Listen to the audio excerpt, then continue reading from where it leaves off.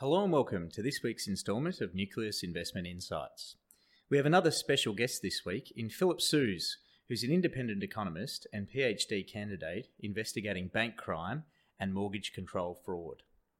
In today's interview, we discuss some of the finer details from the Royal Commission into the misconduct into banking, superannuation and the financial services industry, with a special focus on some of the startling revelations that transpired about our bank's mortgage lending behaviour. In doing his PhD in bank crime and mortgage control fraud, Phil sits in the perfect position to provide some serious insight into a major component of the Australian economy.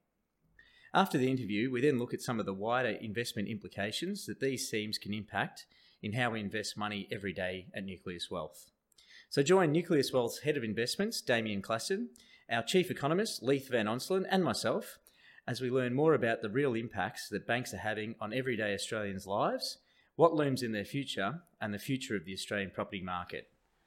I hope you enjoy. So today on the podcast, we have an independent economist, PhD candidate investigating bank crime and mortgage control fraud, and co-author of the book Bubble Economics, Land Speculation from 1830 to 2013 with Paul Egan. Philip Sues, welcome back to Nucleus Investment Insights. Great to be here, Tim. So after the last 18 months of debating in Parliament after 18 months of debating in Parliament as to whether or not we should have a Royal Commission, we've now had public hearings over 68 days, over 130 witnesses and 10,000 public submissions provided. A number of banking elite heads have rolled, hospitalisations both physically and career-wise, and now we've of course got a 1,000-page report telling us in essence that it is the fault of the regulators and mortgage brokers. So I'll ask you the question that I asked Graham Hand the other day, but given the depth of experience and knowledge in bank culture, I guess, did the Royal Commission meet your expectations around mortgage lending, Phil? A long story short, no. Okay, sure. That's as simple as it can be put. And we knew that from the beginning, even before it started, because the Liberal Party under Turnbull and Morrison essentially sabotaged the Royal Commission in a number of ways. First, you had a sole Conservative commissioner. It was only for 1 year. You had minimal resources. The terms of references were rather restricted. And so under those conditions, you couldn't really expect that the Royal Commission, as competent as the Commissioner and the QCs were, that they could really do a thorough job in unveiling all the criminality in the financial services industry. Yeah, okay, sure. And so obviously there was a number of recommendations that were put out from the short period of time after the report came out. So there was 76 in total. So do you feel that they encapsulated the areas that they looked at? Were they sound? Given the restrictive terms of reference and what they managed to uncover in that short period of time, the recommendations were pretty good. The first block that they looked at was mortgage lending. And basically Haynes said that existing law was quite sound. He did ask the questions, do we really need new laws, or is it really a matter of enforcement? And I would agree with that, because we've got all the laws on the books, all the regulations on the books to ensure prudent, legal lending standards. The problem is, as has been revealed by the Royal Commission, but we knew before that, was that there's simply not any enforcement of prudent lending standards. And the main document that regulates the legislation is the NCCP Act of 2009. And what's been revealed so far, including that very interesting bite of the or portion of the Westpac loan book of 420 mortgages shows that there must be a lot of dodgy crap underneath. Okay. But we have all the laws and regulations to ensure that doesn't happen. It's just that our useless regulators, all four of them, the Treasury, the RBA, APRA and ASIC, simply have not been enforcing the rule of law. And as a consequence, a substantial proportion of the total loan book, especially for the Big Four, must be pretty rotten. And so one of the issues, I guess, that sort of shows up within these is that, as I said, it comes back to the regulators, and the regulators obviously have they've been appointed by politicians usually, and there's certain there's a whether it's explicit or not, there's a bit of a nudge to say, well, these are the types of things we'd like you to look at, and these are the types of things we wouldn't like you to look at. So under that structure, has anything changed that if in 5 years' time we have a particularly housing-friendly and credit-friendly government that wants to really pump the mortgages out there again, is there anything that's been put in place from this Royal Commission that would prevent that from happening again? Well, the Royal Commission's a real game changer, but I don't think it's so much that it's the unveiling of these poor lending standards has really scared bankers. Really, it's only just one thing, and that's criminal prosecution. That's what really scares bankers. And of course, APRA has done basically nothing in terms of enforcement since 1998. We know that. And ASIC is barely any better. What's come out of the Royal Commission is that it's allowed Labor to really wedge the Liberal National Party on housing and banking policy.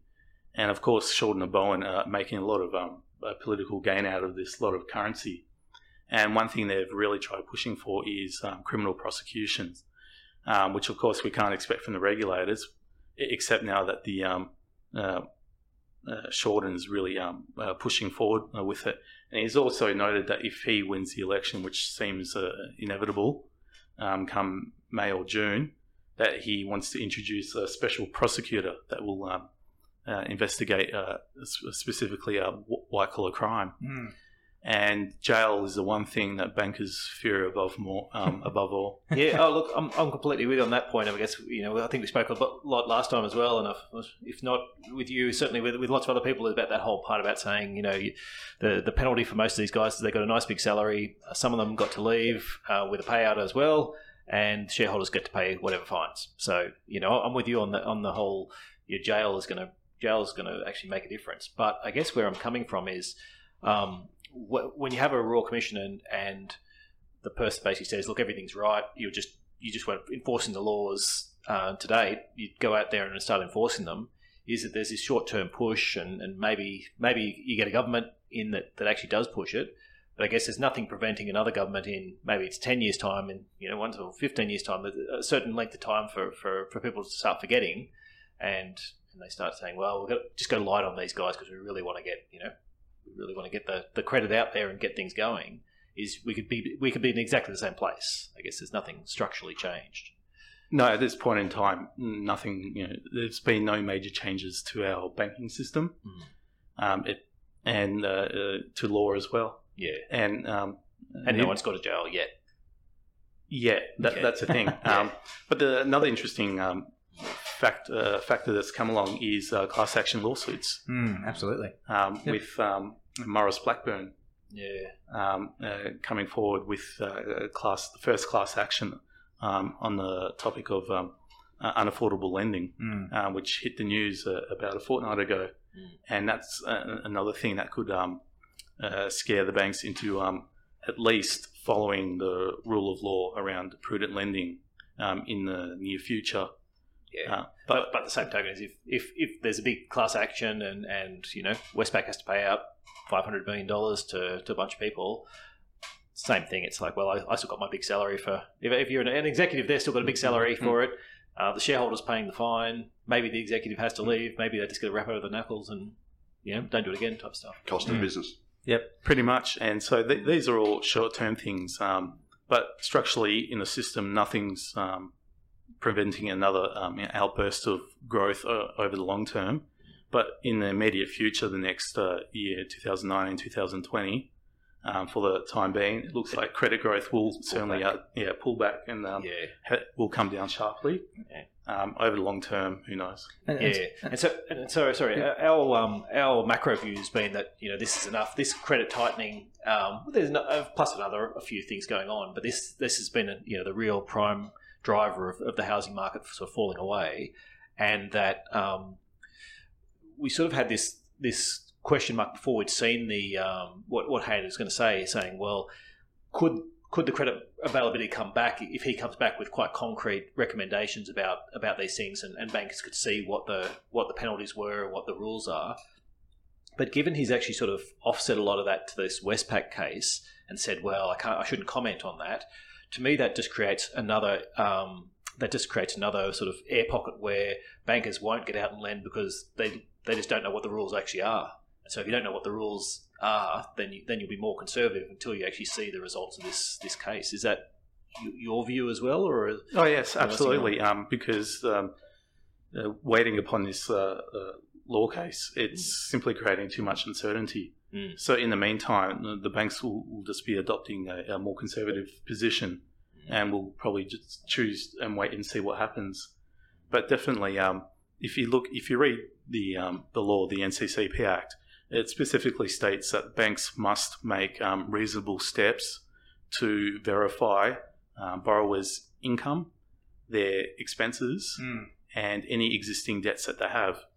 And we know from what's been, what bits and pieces have been leaking out in terms of research, such as that Westpac data set or the APRA's targeted review that was done in 2016. And it showed that their mortgage systems were a total mess, and so on. So, do you think we were sort of speaking before about the I guess the criminality aspect, right? And there's obviously a number of different parts to play and people doing the wrong thing, but one of them is the ability to use that HEM, the household expenditure. Is it methodology or measurement to potentially hide behind, because they can say, oh, well, look, we're just using an industry standard measure of expenditure, and therefore we could green light 99% of mortgages through that came across the desk when, upon further review, probably weren't as sound as possible. Is that sort of something? Is this going back to Hayne saying, oh, well, look, the laws are in place. You just need to make sure that they're being followed. Where for mine, if you're using something like this HEM method, are you then following by the rules, and is that the bit that needs to be readjusted to tighten up, ill written loans essentially, or? Oh, absolutely. Yeah. If you look into the origins of the HEM, it's basically a weapon of accounting control fraud. There is absolutely no way that the HEM is a valid measurement of any household at the average, the median, or even lower income households' annual expenditures. It's a relative poverty measure. That's meant to capture the bottom 25% of households. Okay. The bare minimum expenditure by the bottom 25% of households in order to be able to live. Yep. Yet the Royal Commission found that about half of mortgages were being issued whereby the lenders had used the HEM as to measure expenditure. So it's a simple sign off using that, as opposed to going, okay, we're going to actually run the books and make sure everything stacks up. So obviously, if you look at a borrower and you go, okay, here's the borrower's expenditure, which is based on the household expenditure measure, and that's based on the bottom 25% of households, the minimum they need, their sort of poverty level of spending. Well, obviously, you can lend a lot more because the expenses have been massively undershot. And that's basically what happened. Yep. So, it's and actually, just for the listeners as well, do you just want to define control fraud and what you mean by when you say this is control fraud? Sure. It's the term that was created by an academic, I believe, is probably the world's leading specialist in understanding and combating corporate and banker white-collar crime, Professor William K. Black, who's been around in the US for decades. He helped clean up the savings and loan debacle, warned about the GFC and so on. It was predictably ignored. Industry and the government hate his guts, obviously. And so he created this term called control fraud. And that's basically a model, a way of looking at fraud that's that differs from low-level, street-level fraud. And this, in the case of banks and other corporates, you have the controllers of the firm, the executives and the managers who use the institution to commit fraud and to defraud borrowers, shareholders, others, other clients, and so on. And specifically with control fraud, the fraudsters do not commit the crimes in their own personal capacity.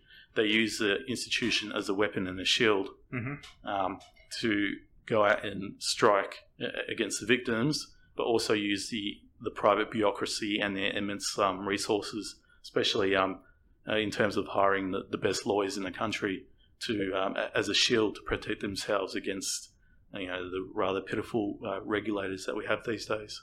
Okay, and that explains the term control fraud. Actually, can I just jump back to this credit thing? So just in terms of timing, then, from your perspective, the Westpac case, I understand, you're probably 6 months to 12 months at least to get some sort of resolution from that. I mean, the right time frame for that type of this. I guess what I'm talking about is credit availability. When can we actually expect banks to have some more certainty so that they might actually be able to start lending again and listening to the exhortations of our Treasurer and Prime Minister to get out and lend for the good of the country? Well, certainly, with the ASIC versus Westpac case, who knows how long it could take. Certainly, the justice who was overseeing the case wasn't happy with their initial resolution. So now ASIC has to go back to the drawing board and really put forward solid arguments and a lot of evidence that why the ATM is not should not be used, and why Westpac breached prudent, or what we call responsible lending obligations.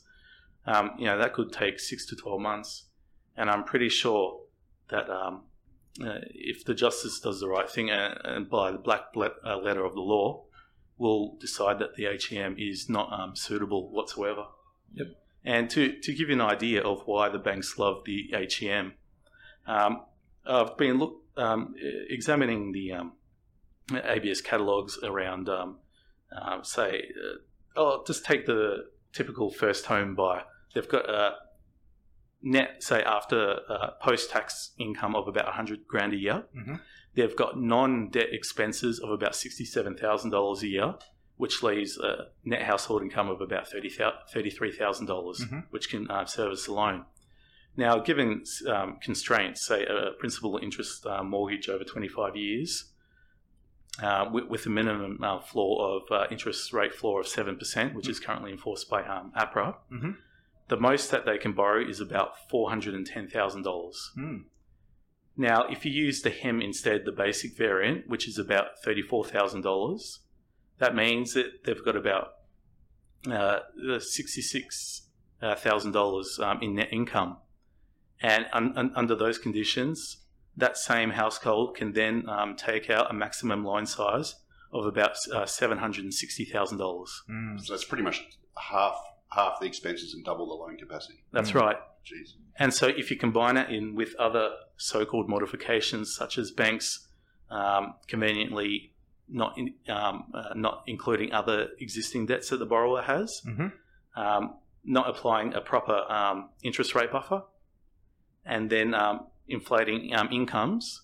If you put all that together, just say they use a HEM, they cut down the interest rate buffer a little bit, they inflate income by about 10% and ignore existing debts, then they can take up easily over $1 million loan. And that's principal and interest.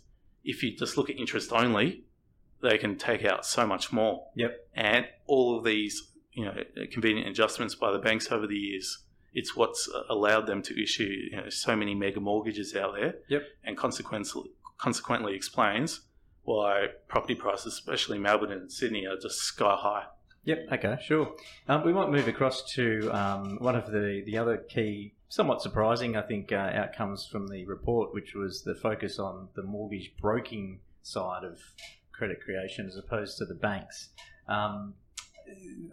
There was a recommendation come through that the mortgage broker's remuneration structure, which is typically quite a high upfront with a smaller trail, was to be, should ideally be reviewed and perhaps to be taken either removed or having some sort of a fixed cost, which rather than coming from the product itself was actually borne by the client, could be folded into the loan, but then essentially it was like a fee for service sort of arrangement, perhaps with a financial advisor where you just paid $3,000 or $4,000 up front as a bill, which was broadly seen to be a pretty big departure from the current status quo, product provided fees, as opposed to the new sort of fee for service. What were your thoughts on that?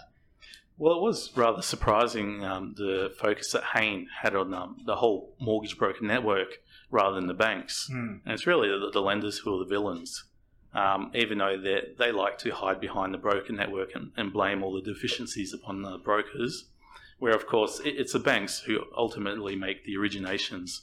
They're the ones with the gigantic amount of resources to do proper underwriting of their loans.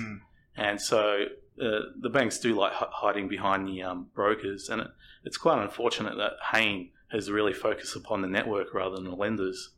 Nevertheless, he was correct in his criticisms of the broker network, because you've basically got a poor incentive structure there, where you've got the bank paying both the upfront commission plus the trailing fee commission over the life of the loan. And that, of course, provides an incentive to brokers to try and maximise the loan, including taking out a loan which may not be in the best interests of the borrower. And this is what the big Productivity Commission report on the banking sector last year pointed out as well. And so it's a pretty obvious perverse incentive. And I think it would be better if it switched to simply a larger upfront fee that the borrower pays upon the successful approval of the loan. But of course, the broker network was up in arms, very furious about this. And it's unfortunate that Bowen, previous to the the release of the final report, said that Labor would implement all recommendations, hands down. And now both Shorten and Bowen has backtracked on implementing this recommendation, which is a bit disappointing.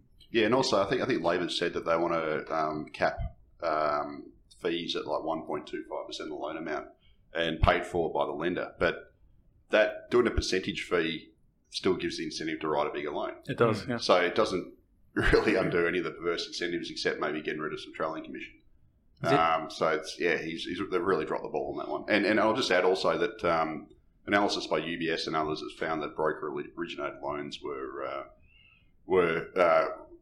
of much lower standard and also have higher arrears rates than the bank originated loans. So there is certainly a problem there, although obviously the buck eventually ends with the bank. Yeah, and then this is sort of speaks really to that larger problem where you've got, and anecdotally I've heard where the banks would actually school the various broker arms on how to massage deals into the various banks. So, whilst it originated at a broker, it's had a little bit of help from the bank along the way. And I only hear this anecdotally and read about it a little bit in the paper. But the other thing too is, of course, the secondary tier lenders who don't have bank branches and networks and interfaces with the public, and so effectively, 9 times out of 10, or every time I've gone to a broker, I've always ended up with some institution that I can't just walk in a front door to get.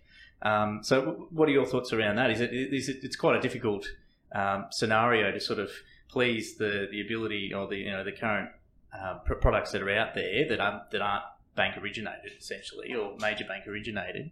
And so, what are your thoughts? I guess how does that commission structure go? Do we go to a fixed fee, or do we go to a percentage base for the actual loan itself, or is there some sort of due diligence that needs to be done to ensure that the broker's not convincing mum and dad client that they can borrow so much more and therefore they get the commission? Is it sort of how does that work? Do you think? Well, I think Leith is right in that Shorten and Bowen's new policy basically doesn't change the perverse incentive if the bank is paying it, one, and two, it's still based upon a percentage of the loan size, which means they still have the incentive to lend out larger loans.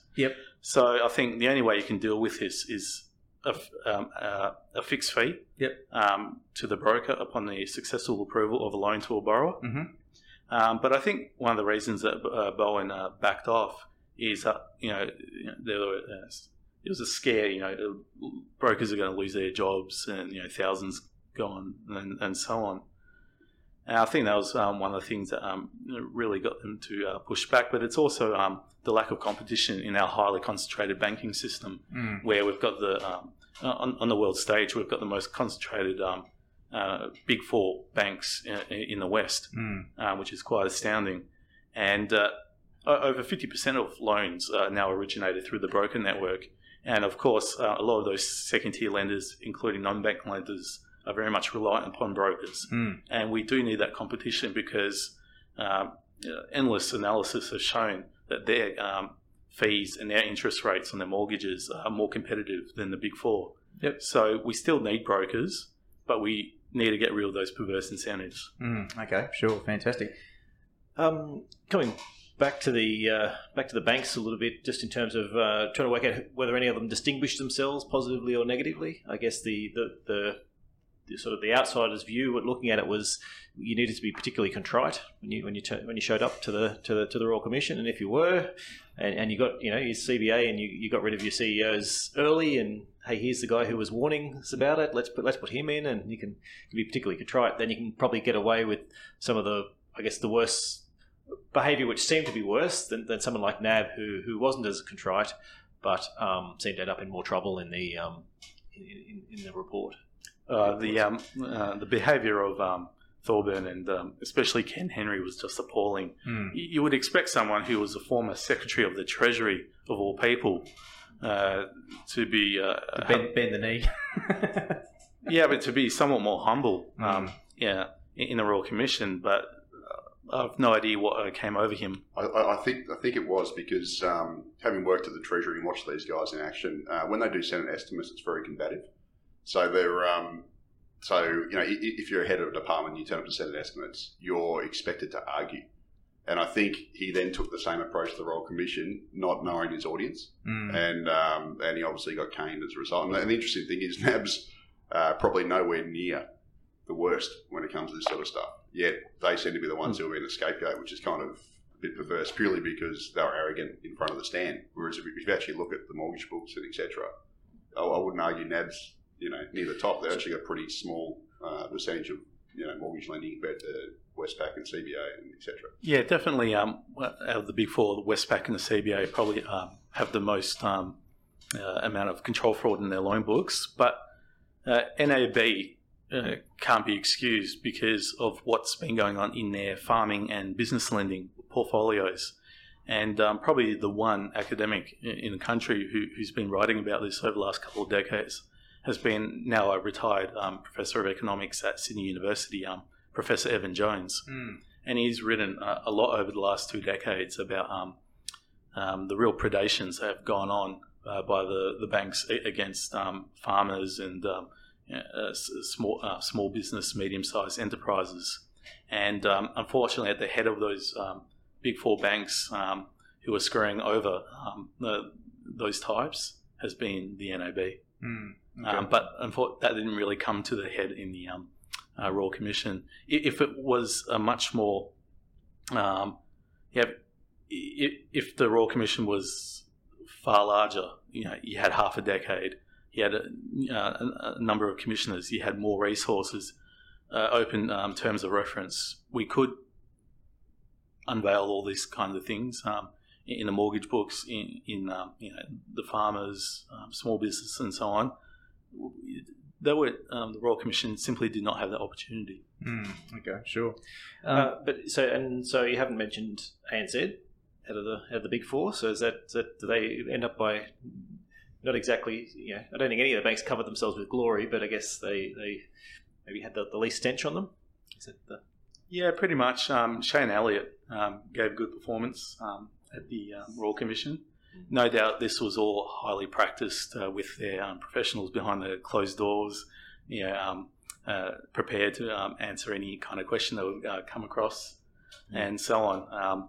So all of them generally gave a good performance except for the NAB, which was pretty disgraceful on Ken Henry's part, which is why he's no longer there. Okay.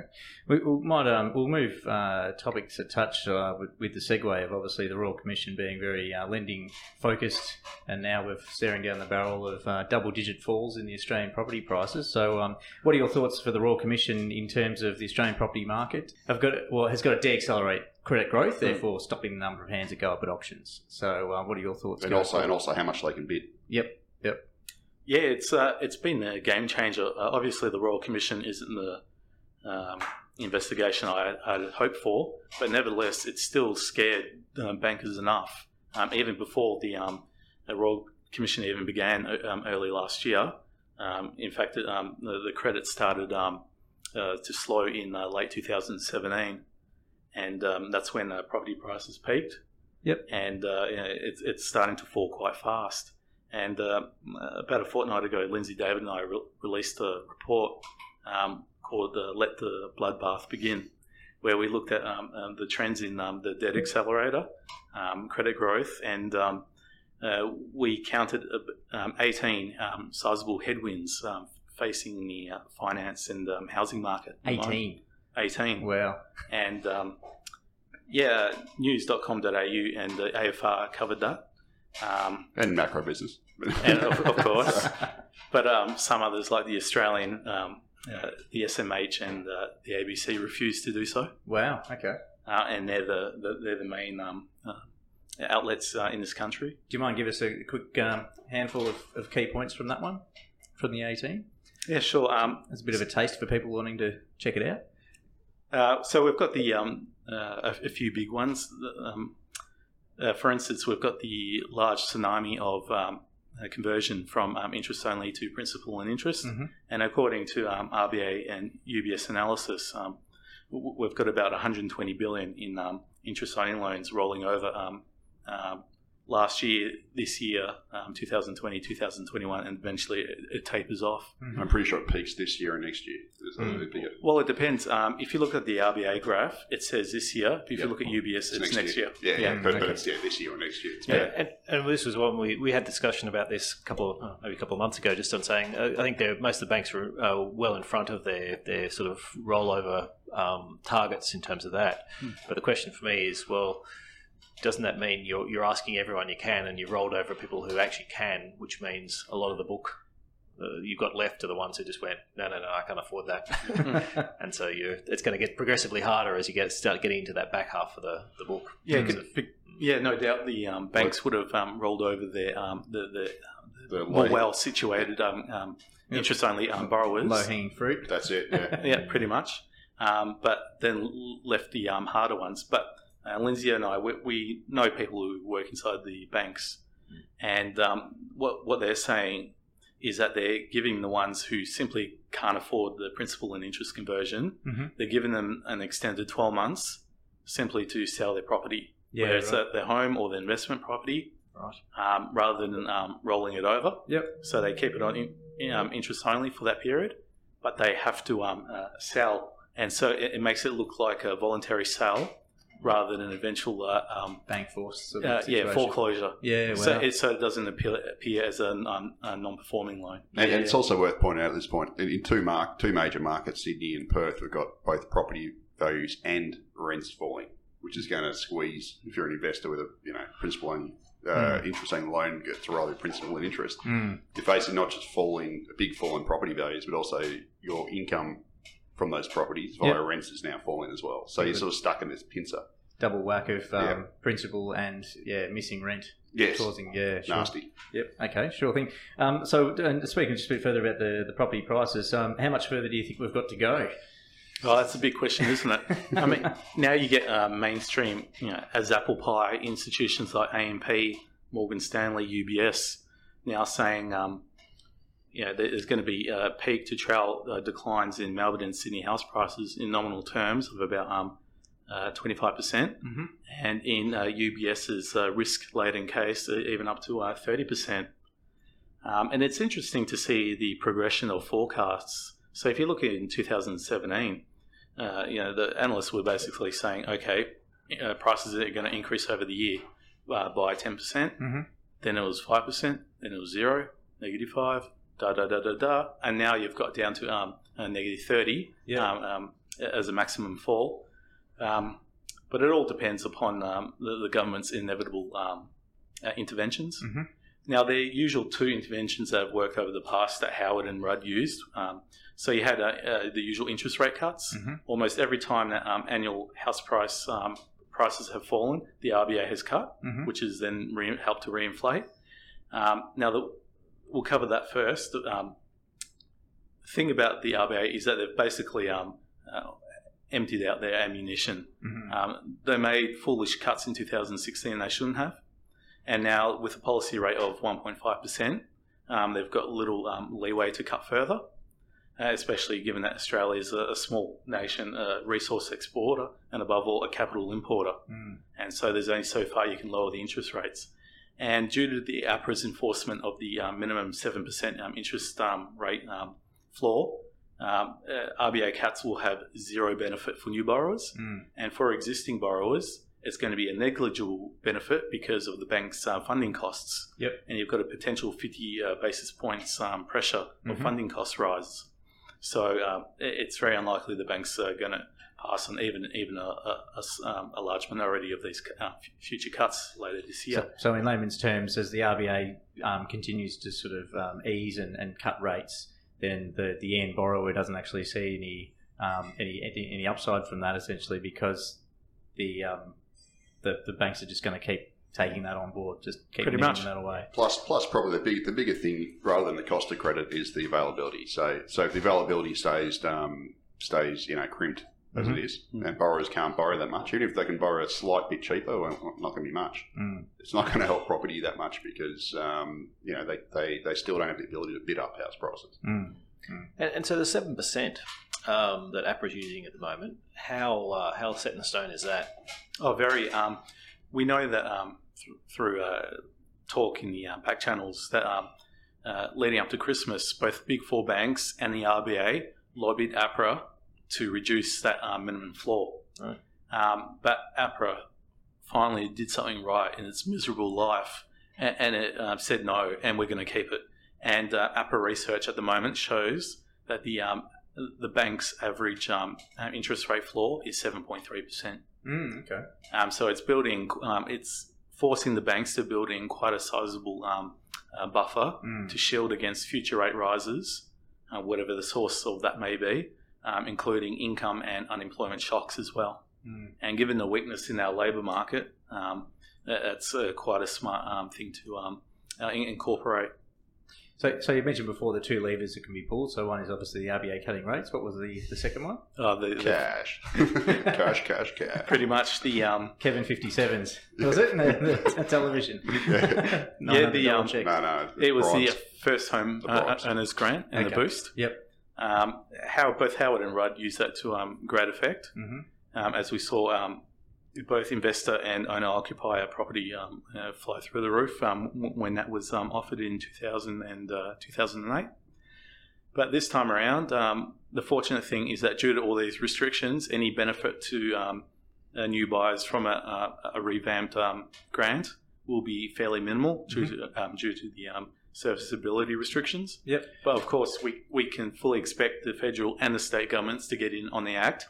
Probably maybe later this year when things start to get the panic mode really starts to set in. Well, actually, some of the state governments already have. We have New South Wales and Victoria did stamp duty concessions for first home buyers on 1 July 2017, and that's if anything, the price falls that we've had in Melbourne and Sydney would have been bigger without it. WA's implemented a pretty big first home buyers grant, and Darwin, not that it's a tiny market, but Darwin has done the mother of all first home buyers grants. We're talking tens of thousands of dollars for both construction and new. So, the states and territories are already moving. Okay. But just to clarify as well, so we've obviously all sounded relatively negative on first home buyer grants. It might sound like a good thing to the individual, but I guess my perspective certainly, and I think certainly what flows through on macro business is that all that happens is that just gets capitalised in terms of higher prices. Is that? I'm assuming that's something you agree with based on your... Oh, very much so, yeah. Including all the leverage. Especially in a normal market. a normal credit market. Probably less so now just because it's so tight. That's the thing. So the traditional methods of interest rate cuts and first home grants will be very negligible, which is, I think, a good thing at this time. And so the government actually has... much fewer effective policy options to reinflate prices.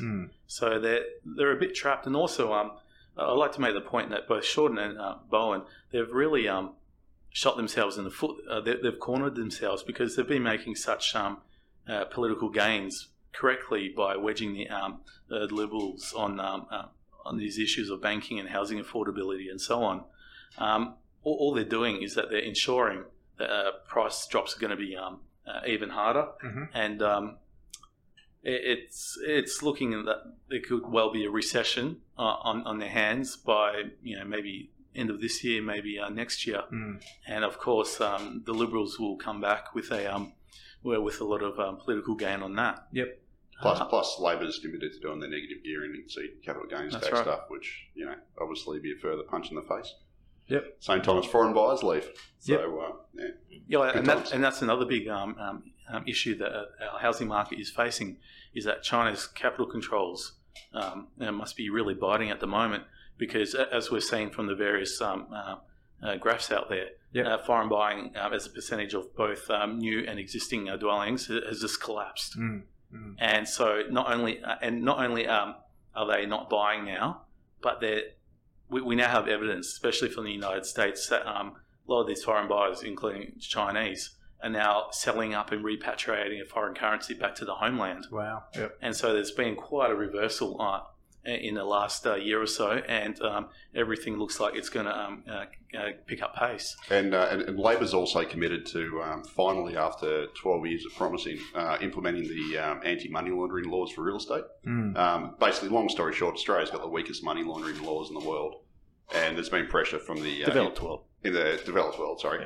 And there's been pressure from the global regulator, the Financial Action Task Force, a whole bunch of other agencies for us to tighten them. And the Financial Task Force is due to come back to Australia in September to do its mutual valuation. And the last one they did in 2015 basically said that we're a haven for money laundering, especially from China, and it's threatened to shame us unless we do it. And as a response, Labor's committed to finally doing that, and that should, at the margin, also clamp down on foreign buyers. So, okay, just another headwind. Yep.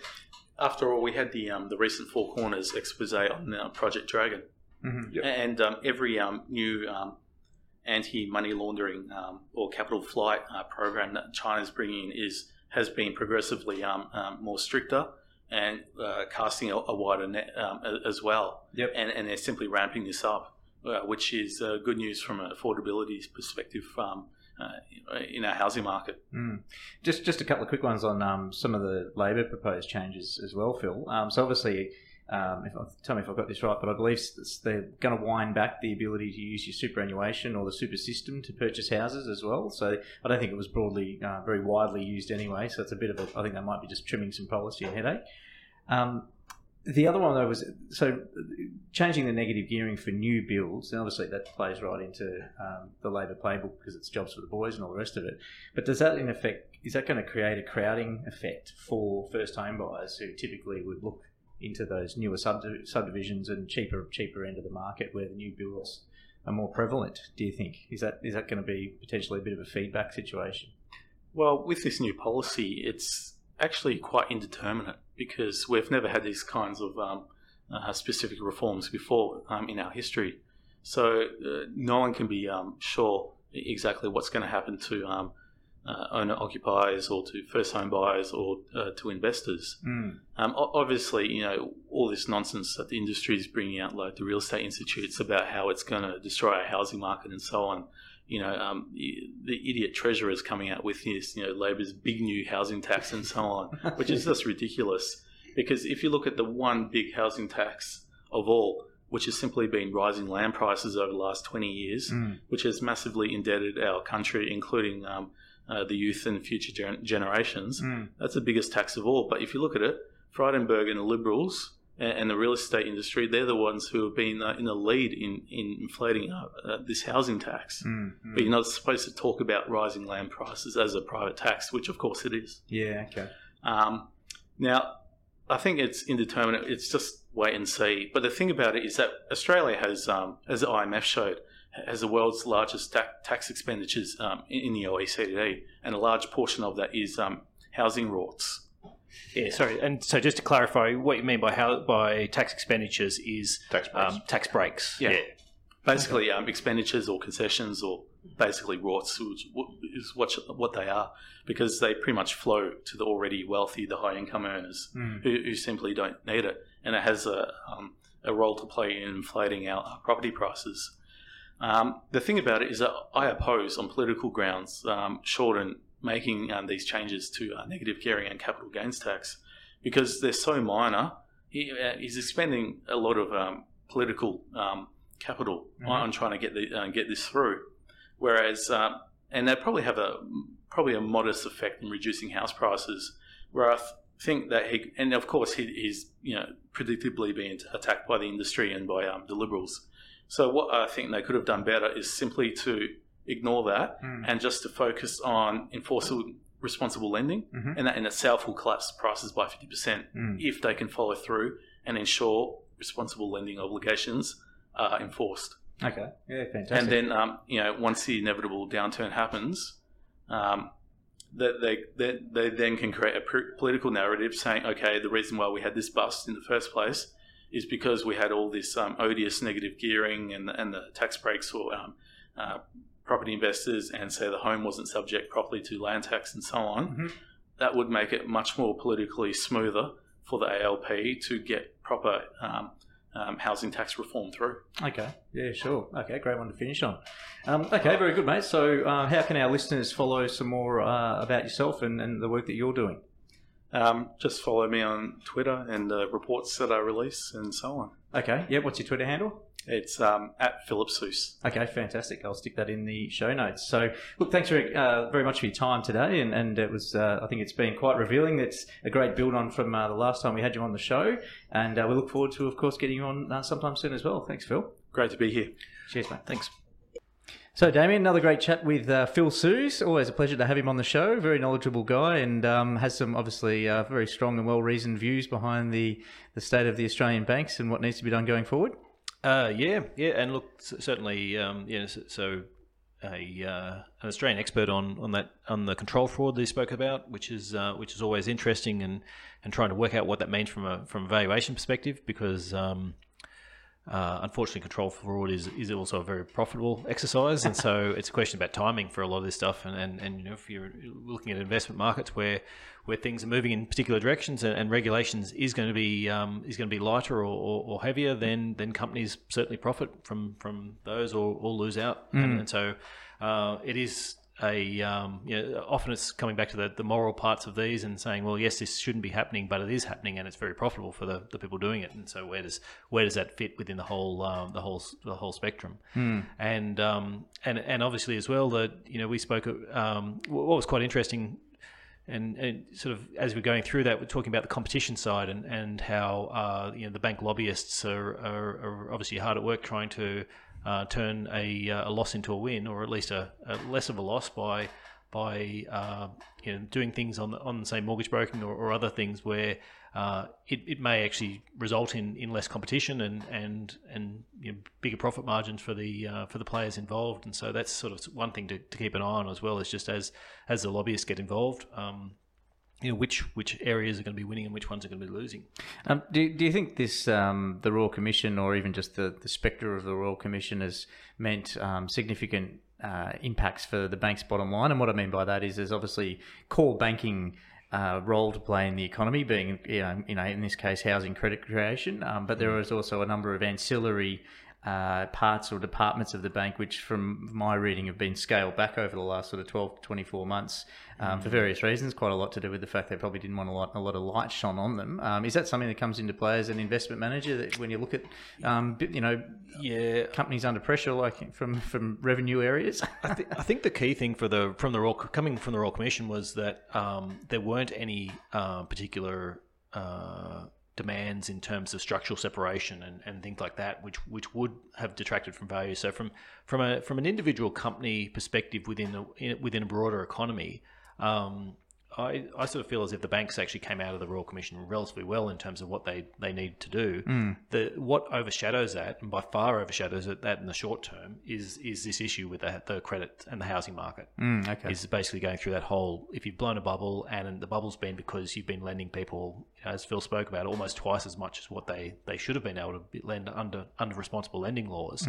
There are some issues about class actions and various things like that, but the bigger issue is now that the credit has dramatically slowed, if you can't speed that back up again, and you're seeing other factors on the housing market, then the housing market will continue to fall until you see some resolution. Either prices get back to levels where people can afford them under responsible lending laws, or they keep sliding.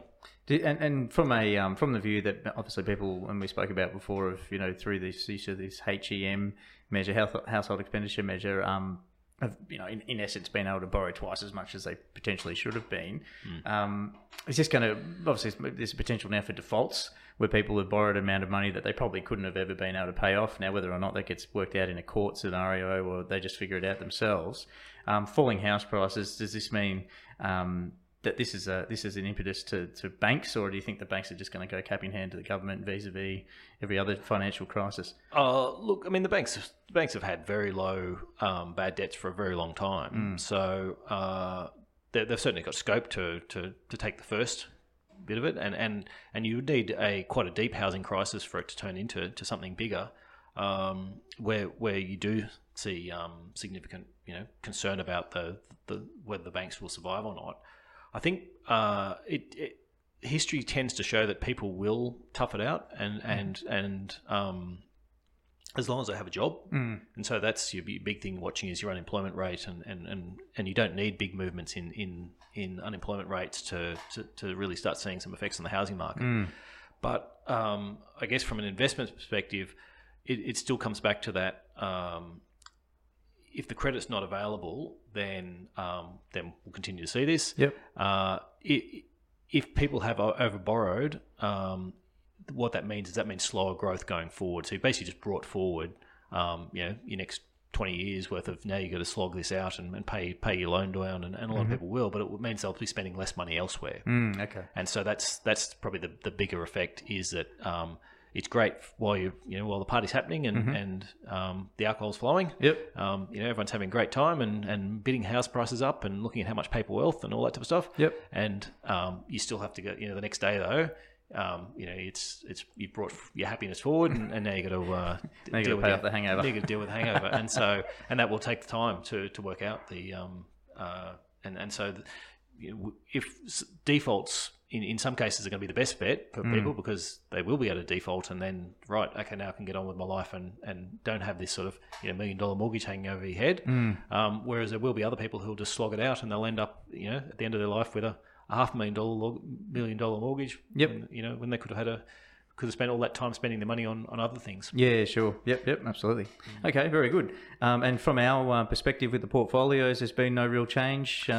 No, it's a confirmation that the housing market there's no real end in sight. I think there was a bit of hope that from I guess the bulls that and certainly there was a discussion around that once the report was out and banks had some clarity, but as we spoke with Phil, there's not clarity around what they are and aren't allowed to be lending, which means if you're a bank that's out there going to try and lend prolifically to all these people that are using lower HEMs and stuff like that, you're very distinctly running the risk of going to jail for those.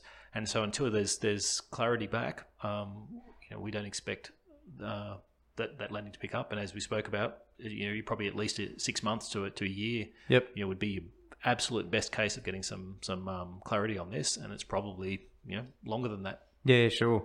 And I guess just finally, in a bit of review of what Phil was saying vis-a-vis the housing market, we've got, for our investors, obviously there's the ability to X out Aussie banks and financial institutions, and now we're looking at bringing in our new option, which is the limiting exposure to the Australian housing market as well. Yeah, so I mean, we already within our own investment, we're already limiting that. But we've sort of thought that we've had a number of people who are obviously quite concerned about it. Yep. And so for some people, they just want to go zero in terms of that. And okay. So that's we've got that option for people who don't want any exposure to any sort of property markets, any banking or any sort of that discretionary retail part, the sort of the Harvey Normans type companies that are very dependent upon the housing market. Okay, yeah, sure. We're looking forward to seeing how much support that one gets with all our new investors and current investors. Thanks, Damien. Thanks. Well, that's it for now, and thanks for watching. If you like what you heard today and you'd like to hear more, head over to nucleuswealth.com/subscribe. Give us your email address, and in return we'll send you a weekly email with new webinar topics, links for our podcasts, and other news from Nucleus Wealth. I certainly hope you've got something out of today, as I have, and we'll look forward to catching you at the next one. Cheers.